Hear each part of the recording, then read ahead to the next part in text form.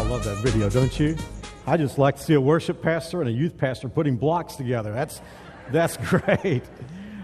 This series is all about what our church is about. And I have to tell you, every once in a while I have a little misgiving about bringing the series in the middle of summer at the height of vacation time. But God shared it with me, and I just want to give it to you as He gave it to me.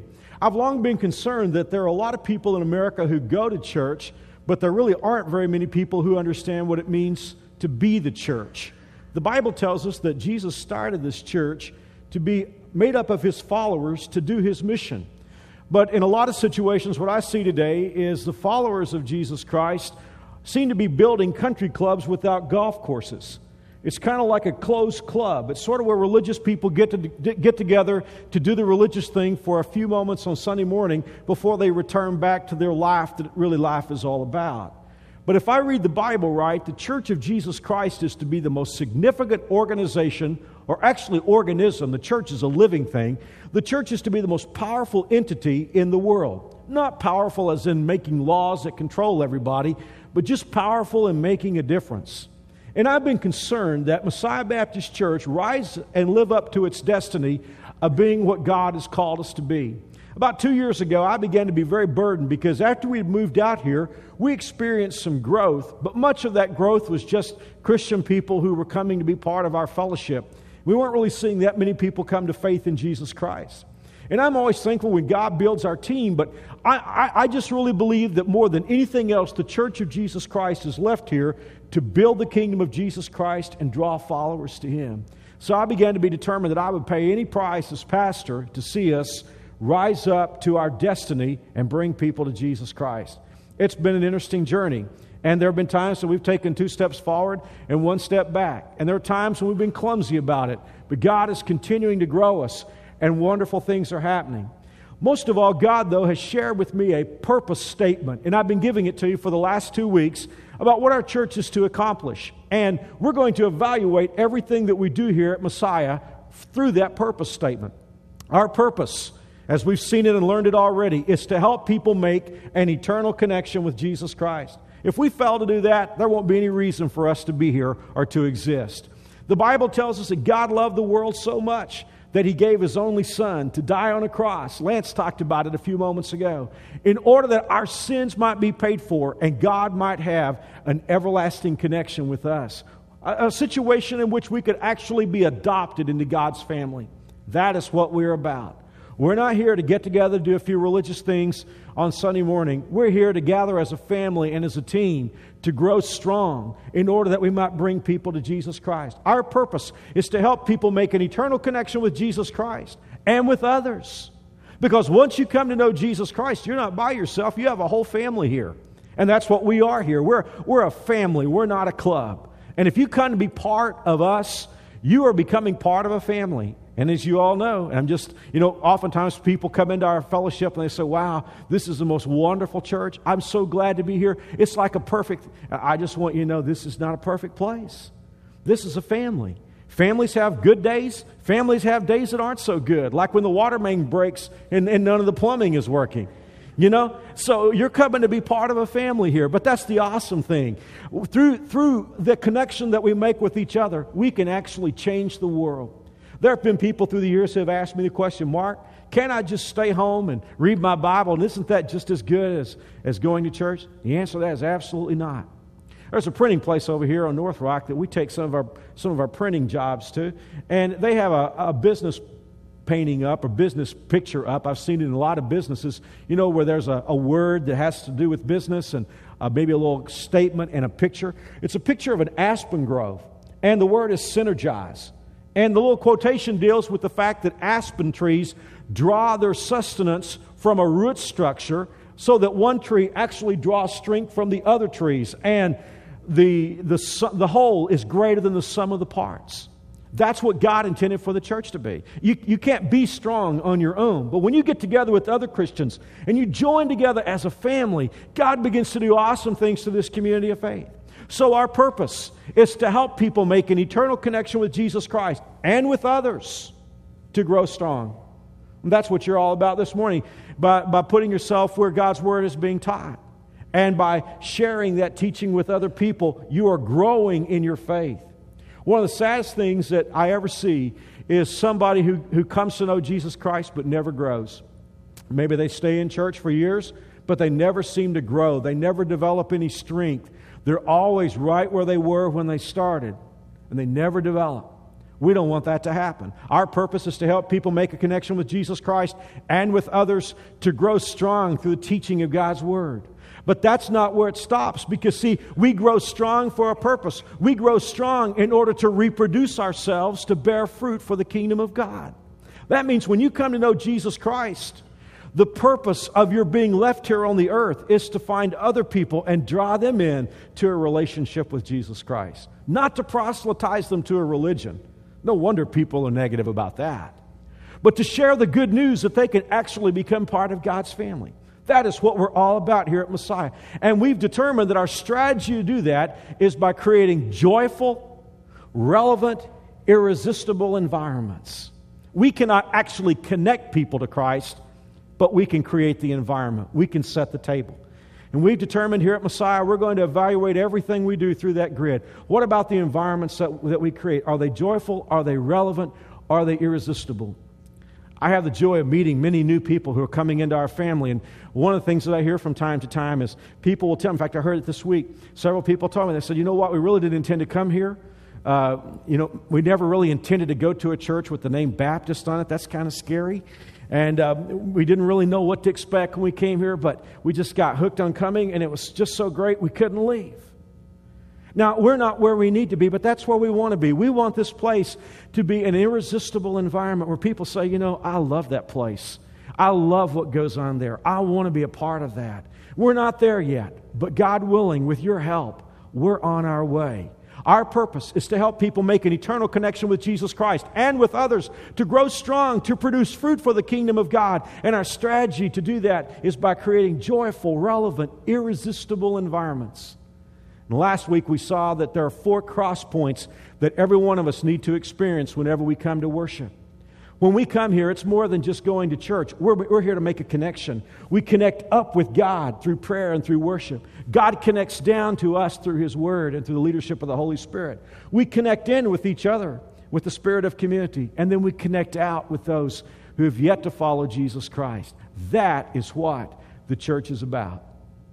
But there are some things in our DNA that are not so good.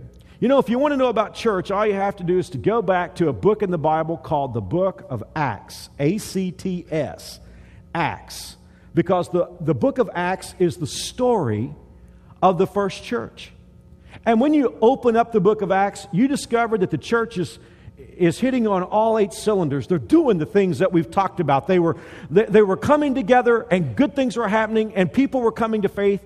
But after a while, things broke down. If you have your Bible, I want you to look in the book of Acts, and we're going to kind of walk through this journey of how things developed in chapter 1. When you're in chapter 1, Jesus is still here. This is before He left. He's still on the earth, and He has some words for His disciples. He said, verse 8, "But when the Holy Spirit has come upon you, you will receive power and will tell people about me everywhere, in Jerusalem, through Judea, in Samaria, and to the ends of the earth." So He was saying to this first church, back when there was only one church in one place, in Jerusalem, Jesus was saying to this group, when the Holy Spirit comes on you, you're going to have power, and you're going to take that power all over the earth. Not just Jerusalem, but Judea and Samaria, and then every place. Now, at that point, there were 120 people in the church. There was only one church. It had 120 people. Some of you say, Mark, I came from a church about that size. It sure didn't stay that size. On the day of Pentecost, the Holy Spirit came, and by verse 41, the Bible said those who believed what Peter said were baptized and added to the church, about 3,000 in all. Wouldn't that be something? To go to church one day with 120 members, and by the end of the day, 3,000 people. That's the DNA of what we are doing here, the power of the church.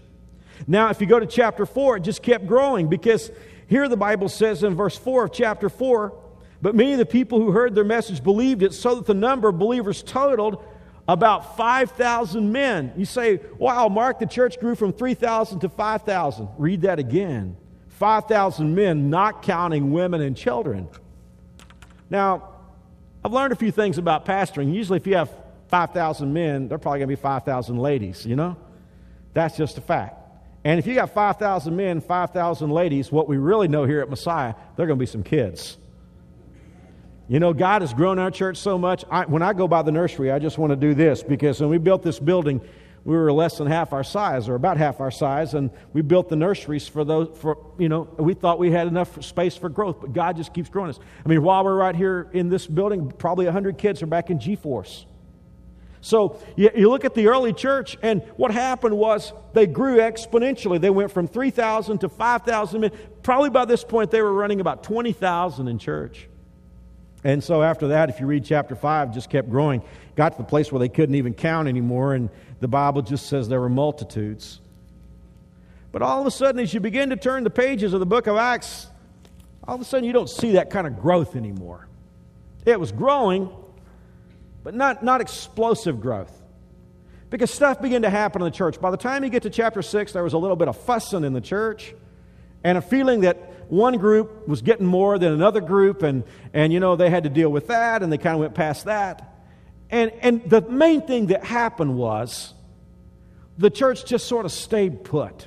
They were all right there in Jerusalem. Jesus had said, after the Holy Spirit comes on you, you're going to take this all over the world. But there had been sort of an inertia that had set in the early church. Now look at what God had to do. If you go to chapter 8 and you read the first verse, in the middle of the verse, the Bible says, a great wave of persecution began that day, sweeping over the church in Jerusalem, and all the believers except the apostles fled into where?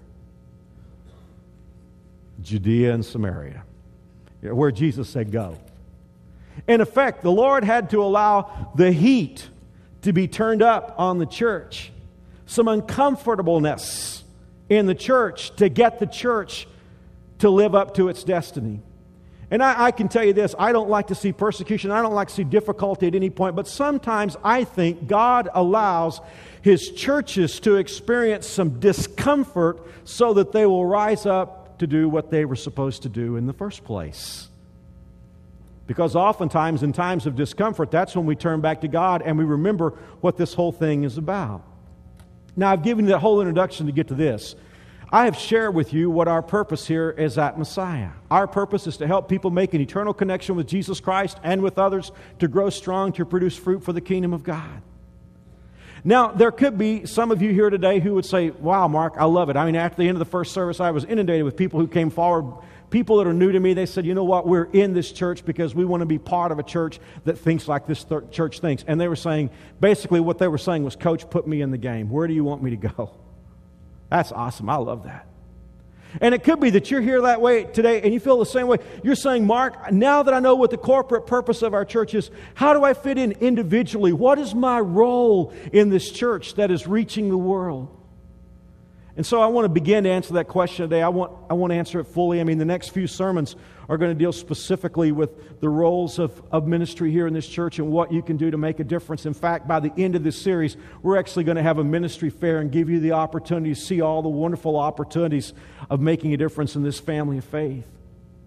But today I just want to begin to ask that question. What is my individual role? Now that I know what the corporate role is of the church, how do I individually support the mission that God has given to this great church?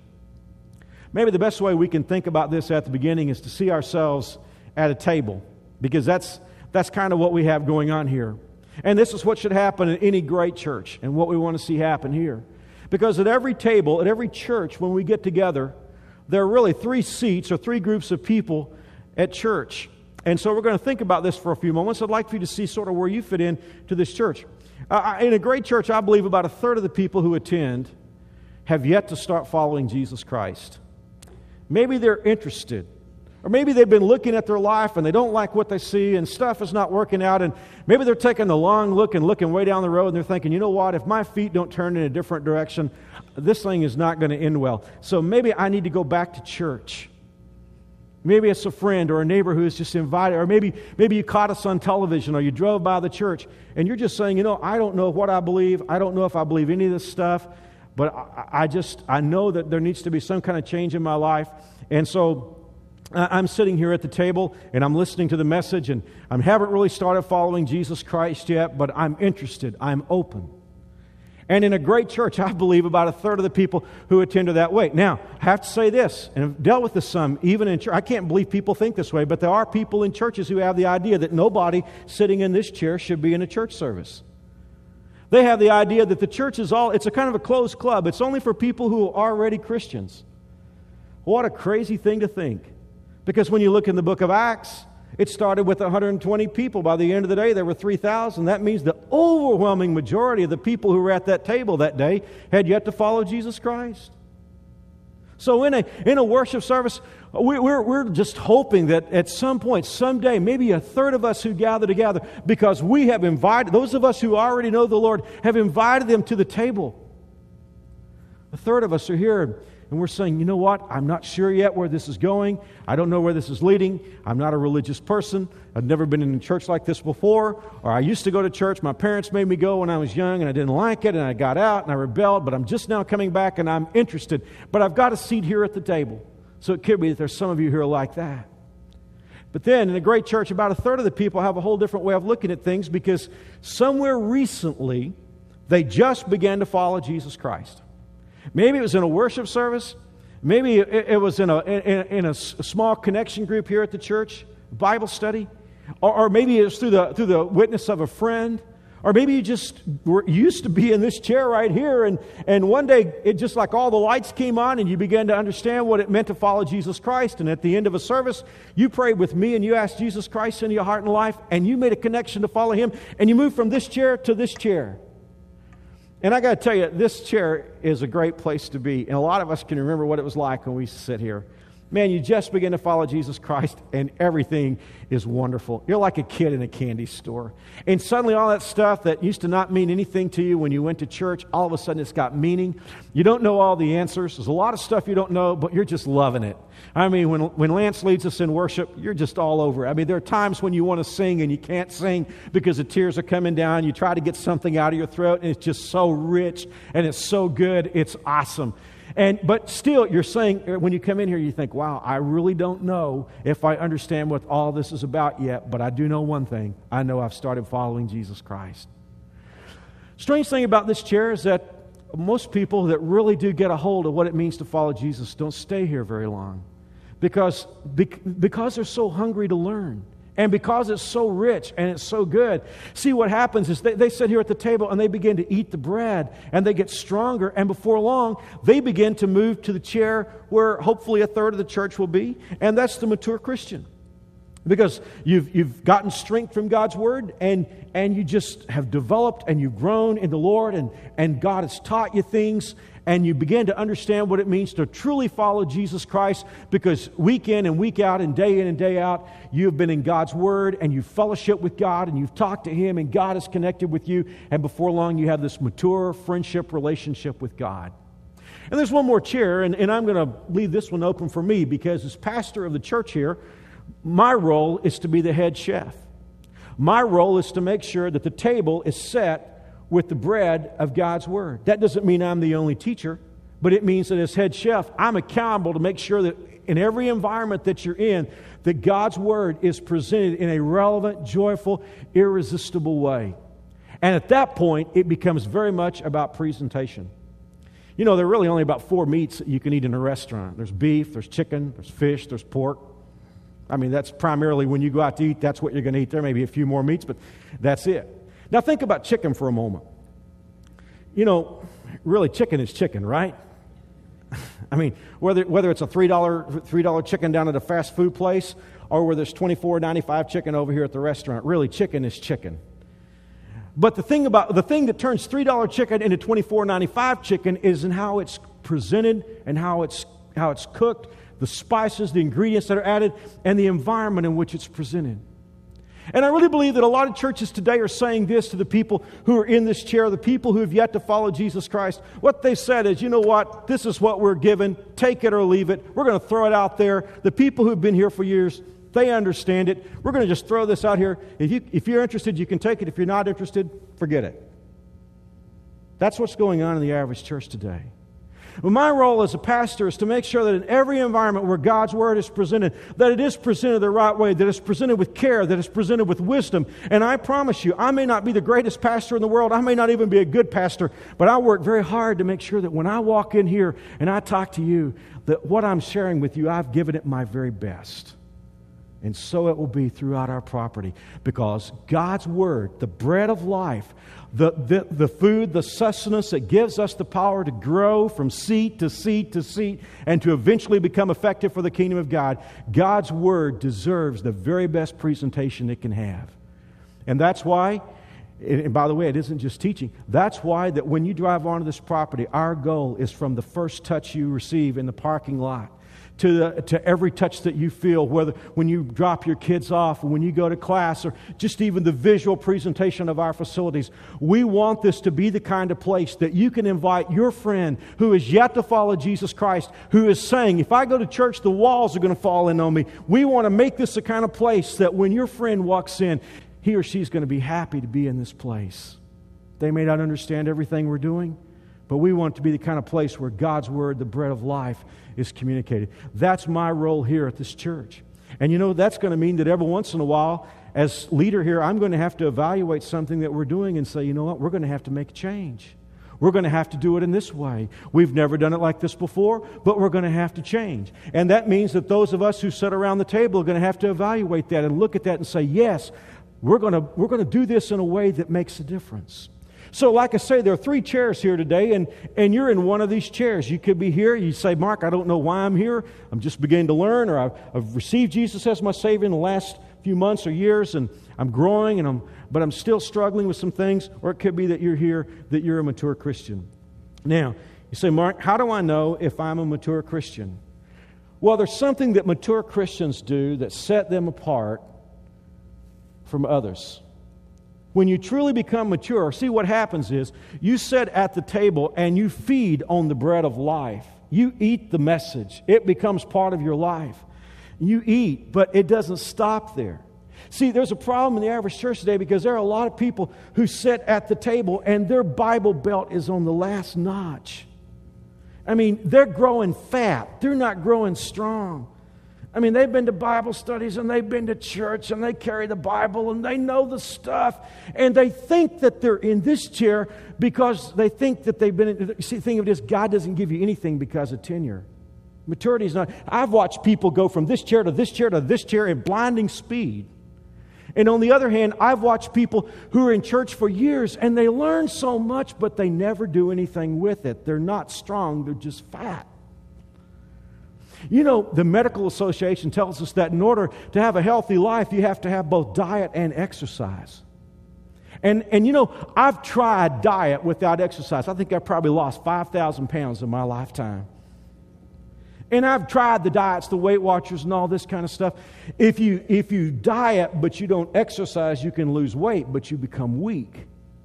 By the same token, I've seen people that came into church and they just wanted to get busy right away and they never learned the truth. And even though they might be active in building muscle, they don't have the sustenance to keep them going. What God wants from us is to feed at the table, to eat. But then see, mature Christians do something. They don't just sit at the table and eat. There is a point where they push away from the table and they get up and they begin to actively get involved in ministry. And they begin to serve other people who need the bread of life. That's what God intends. Mature Christians prove their maturity by their ability to get up from the table and to serve. And what God wants to see happen is mature Christians who grow to that maturity, and their service is indicated by the fact that they catch the vision of filling these other 2 chairs. I've been in church all my life, and I've seen many people who have been in church for a long time, but they never catch the vision of filling those 2 chairs. They may take a job at church, they may take a ministry at church that's an in-reach ministry, but they never catch the vision of filling these other 2 chairs with people who need the Lord.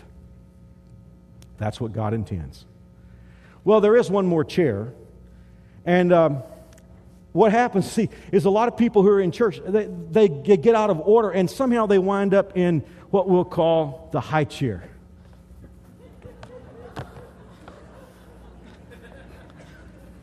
Now, if you want to know what's wrong with the average church in America today, I'll tell you what's wrong. There are just a lot of people in the high chair. Because somewhere along the way, they get the idea that this is the mature chair. But see, the thing of it is, it's not that it's the high chair, because we wouldn't have any problem with the high chair. We'd be glad to feed somebody who was struggling to eat. The problem is, it's not the high chair, it's the I chair. And so somehow along the way, they get the idea that mature Christianity is all about being fed. And so you just hear them. They get up in the I chair and the constant, it's feed me, feed me, feed me, feed me. I want more Bibles, deeper, deeper. And what they really want is this. What they want is that they want the pastor to turn his back on the other 3 seats at the table and minister to them. And if they're not happy, see, one of the things that pastors discover, I run into this all over America when I visit churches, what I hear is their pastors will tell me the same story. They'll say, Mark, I do my very best and the church does our best, but these people walk out of the door and they say, you know what, I didn't get much out of that. I didn't get fed today. Well, did that person think it was about them? It's not about us. It's about ministering. But there are people that say, well, I didn't get anything out of that. And so what they want the pastor to do, they want him to turn his back on people that are in this chair, because after all, to be honest, the people in the I chair, they really don't want anybody who's yet to follow Jesus Christ in the church. That person scares them, makes them uncomfortable. They don't think that's what church is about. So they'd like for the pastor to turn his back on these people and feed them. And so what they want to do is they want to take up the pastor's time. They want to take up the leadership's time and saying, well, I'm not happy. And so the problem is the average pastor falls for it. It's like he's up here with the pacifier saying, well, please don't be angry here. I'll feed you. I'll give you what you want.